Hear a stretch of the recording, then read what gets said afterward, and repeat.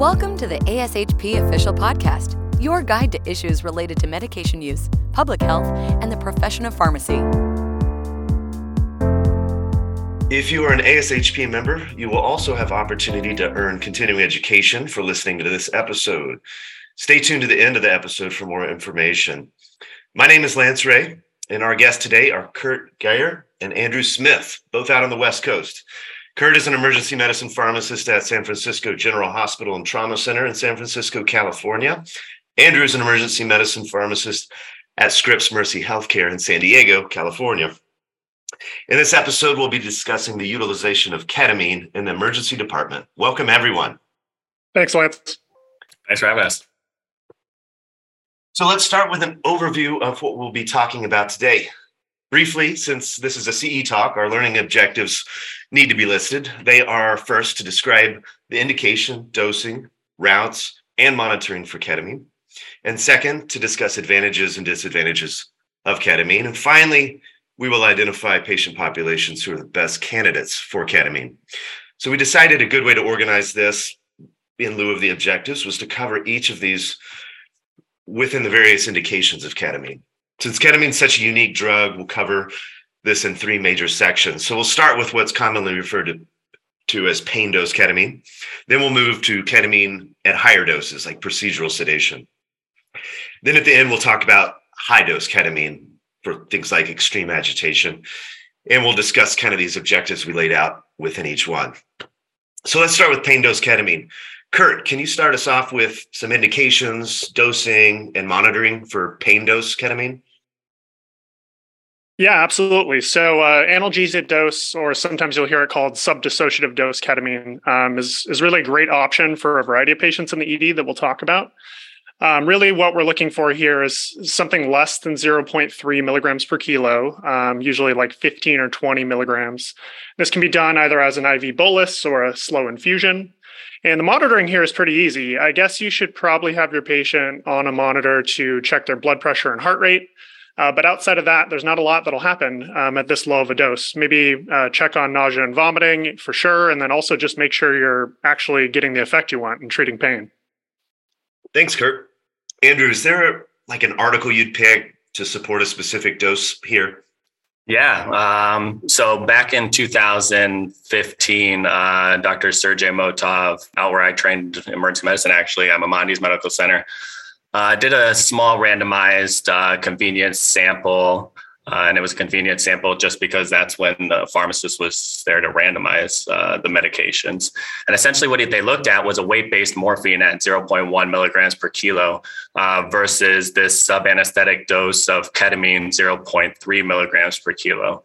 And what they did was they, compared patients' subjective pain scores on a scale of 0 to 10. And the change in the pain score in the ketamine versus the morphine group, respectively, was negative 8.6 and negative 8.5 versus the baseline. And so that's really what established ketamine as a non-inferior drug to weight-based opioid medications. Interestingly, one of the major side effects, and we'll probably get into this a little bit later, is the disassociation, or sometimes patients feel uncomfortable with the rapid administration of ketamine, even at these sub-anesthetic doses. So in 2019, they kind of looked at a drip versus a push study. And what they did was they, compared ketamine administered IV push, which is commonly how we administer these medications, versus like a 10 or 15 minute infusion. And they found that there was a lower rate of patient-reported adverse drug events in the 15-minute infusion group. And so that's kind of the preferred way to administer these medications at this point. Great, thanks. I'll be honest, when I posed this question, when I wrote this question for our podcast, I actually had in mind a different study, which we'll put both of these in the show notes. But that's certainly an important index study. There was another one I was thinking about of Lovett and colleagues in 2021 compared. This is obviously sequential. Sort of later on, they studied two different doses of ketamine, a 0.15 versus 0.3. So we'll put both of these in the show notes. Thank you for reviewing those two important studies. So to summarize, what we're saying is that ketamine is effective for pain at low doses. Kurt, what populations are good candidates for pain dose ketamine? Yeah, so there's a few patient populations where I think ketamine really has a prominent role and probably should be a standard adjunct to other therapies. The first in my world is patients who are on methadone or buprenorphine for opioid use disorder and requiring treatment for acute pain. In this aspect, ketamine offers a different mechanism of action, and so you avoid either the partial mu agonism with bup or the tolerance that's induced with methadone. We're currently evaluating a protocol for patients with sickle cell pain crises who come into our ED utilizing, as Andrew mentioned, like a short infusion of ketamine for pain. I also think just patients who are on large doses of full mu agonists, where you're just looking for a different mechanism. There's some evidence that ketamine actually can help modulate some of the opioid tolerance that we see with full agonists and also reduce hyperalgesia. And then finally, a group I think we often overlook is just the patients who have already gotten a few doses of fentanyl or hydromorphone, maybe IV acetaminophen or something like that. And you're just not getting the pain relief you need, and you just aren't sure that next dose of hydromorphone is going to do it. So this offers a different way to manage them. Thanks, Kurt. And I know that's important out in your area. You and I have talked a lot about your patient population and having a lot of patients on medications for opiate use disorder. So these pain doses seem like a win-win. What's to lose? Andrew, are there any disadvantages to this dose? No, I mean, honestly, at this dose, and especially when you administer, like we talked about, I just throw this stuff in like a 50 cc NS bag and hang it to gravity. I don't even put it on a pump. If you want to put it on a pump, you can, sure. We got these plum pumps that have like a second infusion, like via syringe function. It's like a syringe pump that's built into the primary brain of the pump. So sometimes that's easier than, just hanging a drip to gravity. But again, I don't think there's many disadvantages, as long as the patient doesn't have, maybe a psychiatric history. And I think this is more of a problem in patients when they get, somewhat larger doses. And we'll talk about procedural sedation later. But I have had some younger patients, with not like severe anxiety, but they just had like an underlying anxiety disorder. And during the dissociative phase, they do kind of freak out a little bit sometimes. But afterwards, they're, happy as a unicorn. So great. No, and I think you highlighted an important aspect sometimes with patients with a history of something like PTSD. That may be something that we give some concern to, give some thought to when we're doing this, but short lasting at the least. Great. Lance, I want to add one other point, if that's okay, just regarding analgesia dose.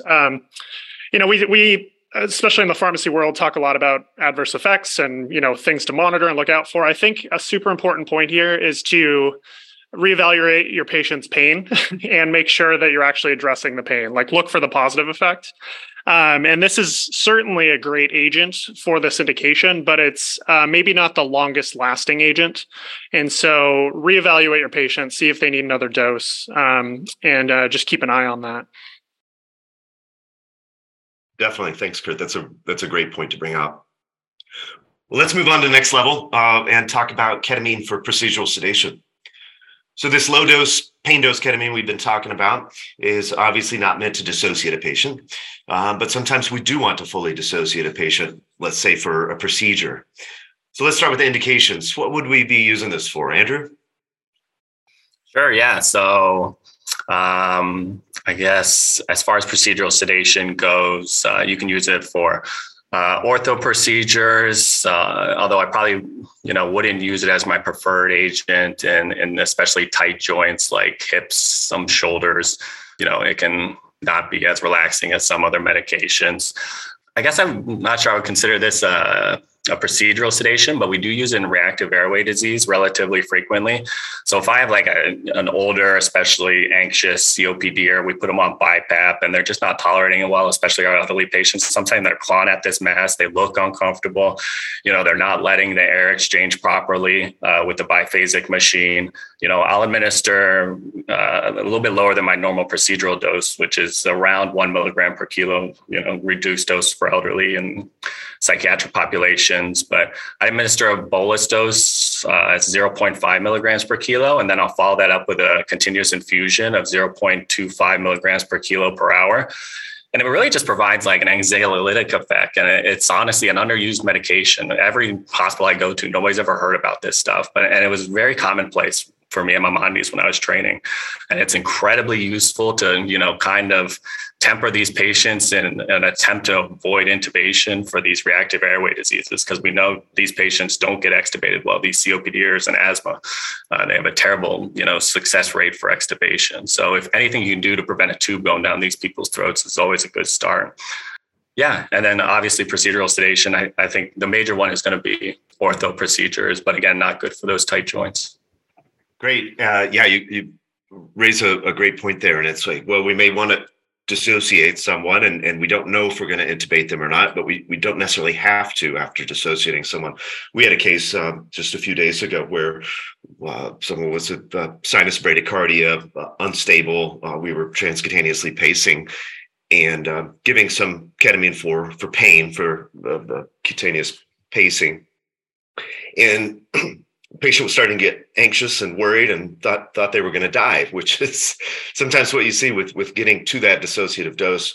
We went ahead and fully dissociated her, and it was safe. Obviously there's a lot of different things to consider there, and you're getting up to higher doses. But Kurt, anything else?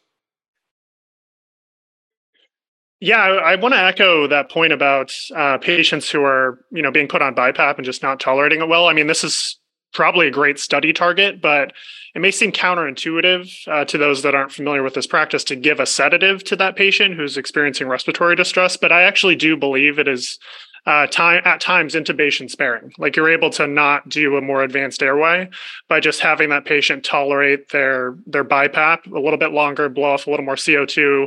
As the ketamine wears off, they kind of calm down. And it's really a great tool for that. I will say, as Andrew mentioned too, you might need another adjunct agent if you're using this for like a hip reduction or a complicated, fracture reduction, something like that. Just because it doesn't cause muscle relaxation, it doesn't really get that loss of tone that you might be looking for. We still utilize it in that case, for sure. We just may also have to add on something else like propofol, or just something else to cause a little more relaxation. That's what our ortho colleagues generally ask for. As for monitoring this, this is obviously a greater depth of sedation, quote unquote, if you want to call it that. But really, it's the same thing. Just watch your patient, put them on a cardiac monitor. You might have some tachycardia and hypertension at this dose. Certainly, you can get into some neuropsychiatric effects here. Patients may have hallucinations.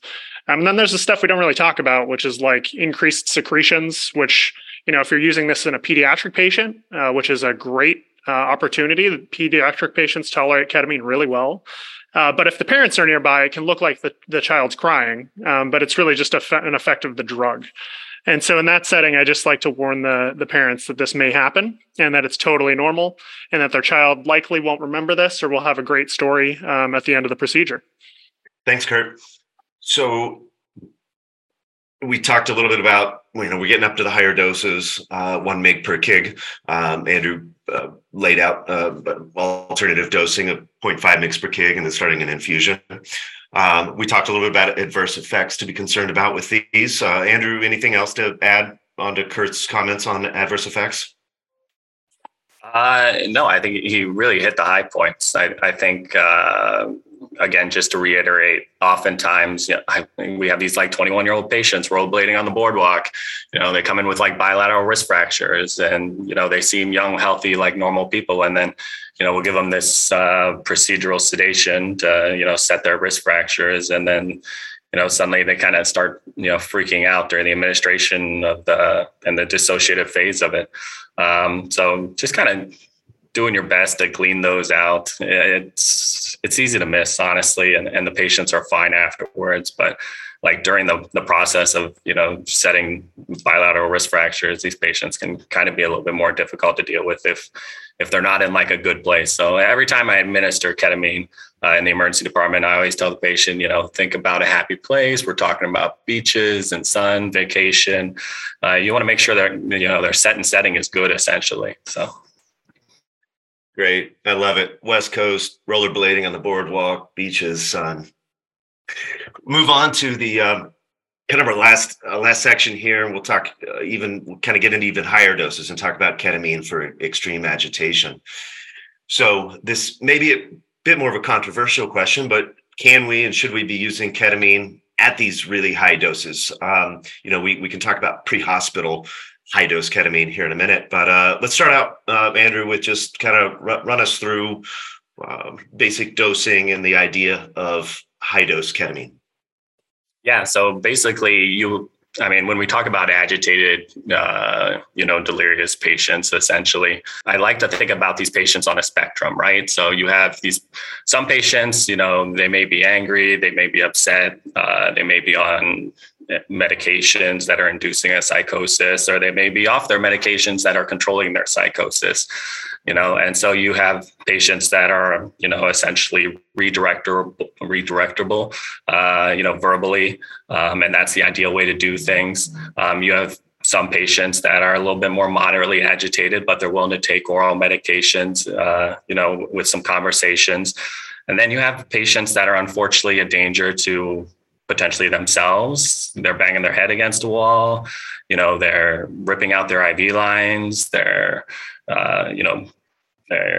physically restrained, and they're, at potential risk of going into like rhabdo or myositis or something along those lines. Or you have patients that are a danger to, staff in the hospital that are really trying to do their best to help them. And that's where I feel that, ketamine is the agent that you're going to use. Those patients that are not verbally redirectable and not willing to take oral medications, and they're either a danger to themselves or they're a danger to the people surrounding them. And so when we talk about the dose that's generally administered, I've worked at hospitals that do 3 milligrams, 4 milligrams, 5 milligrams. I think 5 milligrams was the initial dose that was studied for agitated delirium. We give this intramuscularly generally because an agitated patient, you don't want to put a nurse at risk of establishing IV access in an agitated patient. We always prefer the IM route. And yeah, again, it's reserved for those dangerous patients that aren't redirectable and other non-pharmacologic options. Great. Kurt, tell us about your experience with high-dose ketamine. Yeah, for sure. We utilize this as well. I think of it as like the definitive agitation regimen. It's just very infrequent where if you utilize this, especially at the doses Andrew was mentioning, that you'll have to give another agent. I think of this as the plan for somebody where you really don't have time before, somebody gets hurt or the patient gets hurt themselves, and you don't have time to try another agent before that. Or maybe you already have, and that has failed, and now it's time to escalate the therapy.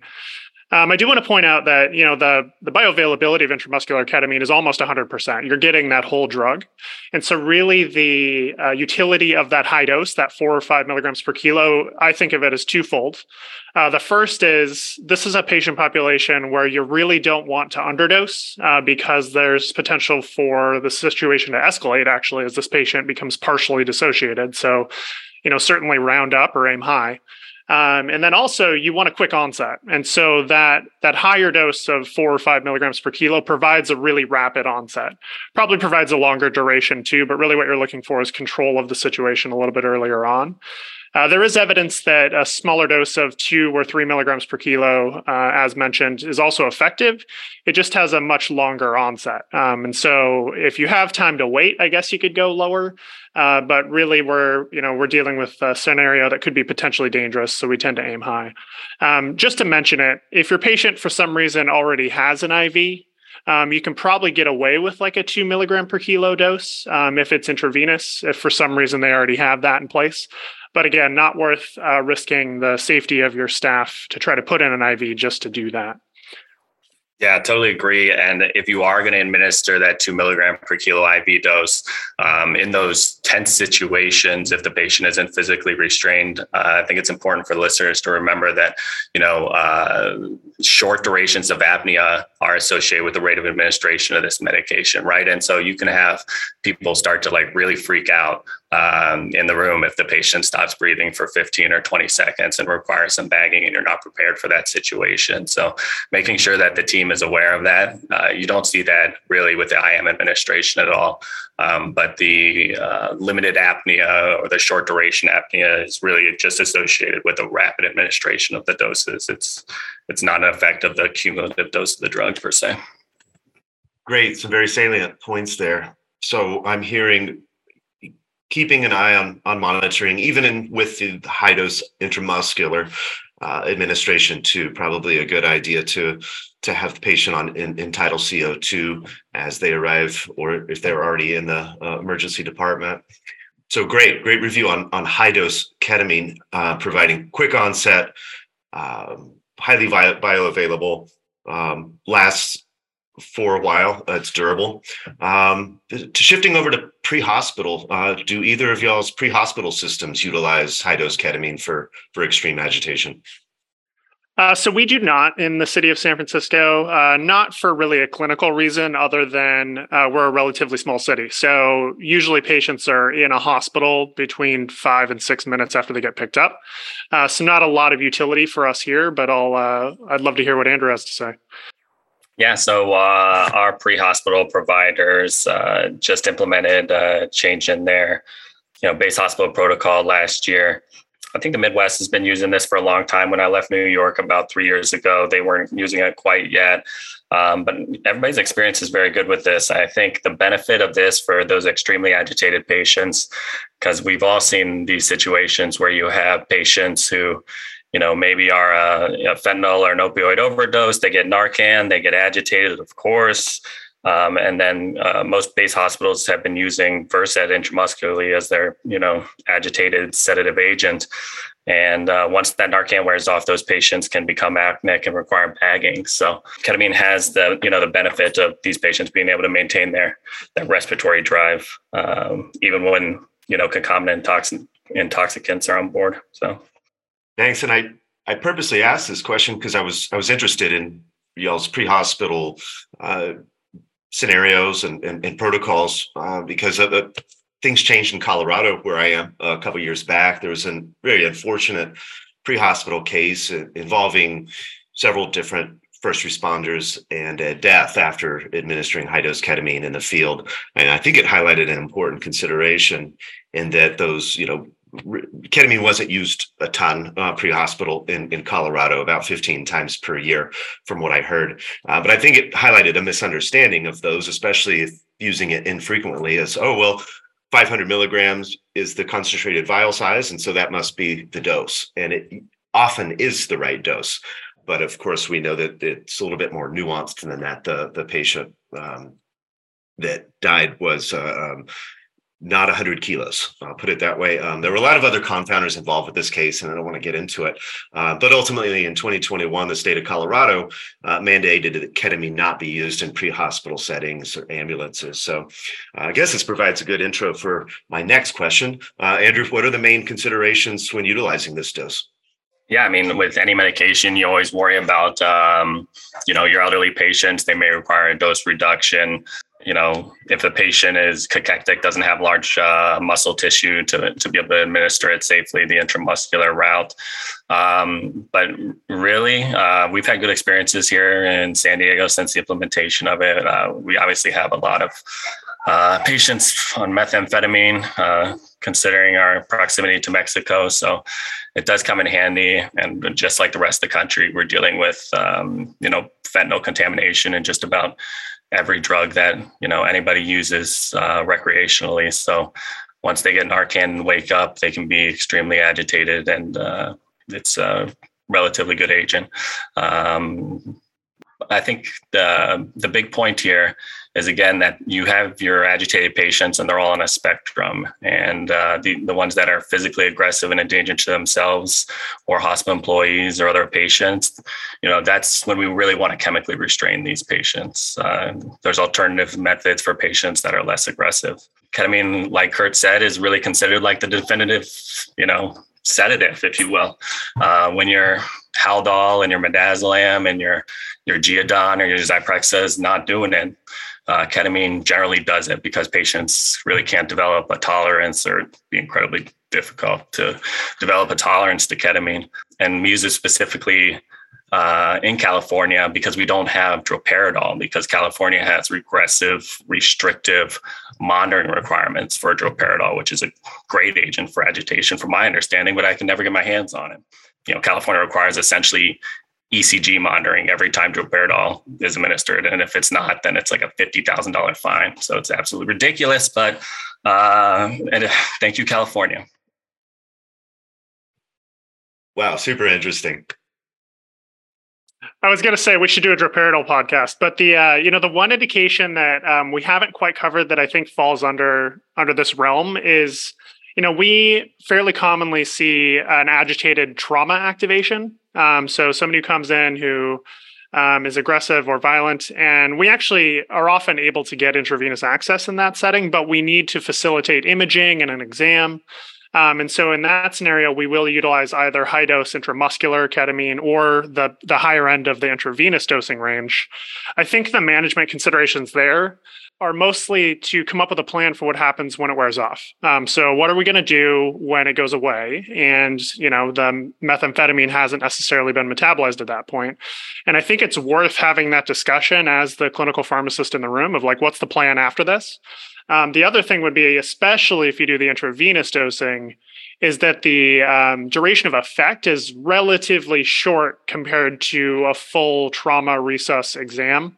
And so to try to time that dose maybe before, see the effect, but of course time it so that it covers your duration of time in the CT scanner, for instance.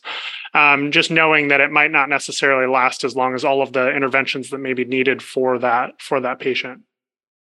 Great points there, especially with trauma and pharmacist's role in helping to time all the things that happen with the trauma, including exam, CT, and so forth. Kurt, anything else to add? I just have one other point, if that's okay. Yeah. I just want to make sure that those who are listening know that, I think in the emergency medicine world, we think of this as like a desert island drug. Like if we had 3 medicines in the hospital, this would be one of the 3 medicines. And the reason for that is because it's safe. So I think there's this perception of this drug as like a anesthetic and a thing that's traditionally been used in the operating room. But most of the evidence shows that it's safe than our alternatives. It's safer than benzodiazepines. It's safer certainly than more and more full mu agonist opioids. And so we prefer this agent predominantly because of the safety. And I want to make sure that those who are listening who may not have as much experience with ketamine understand that really this is on the less adverse effect end of things if it is unique in its adverse effect profile.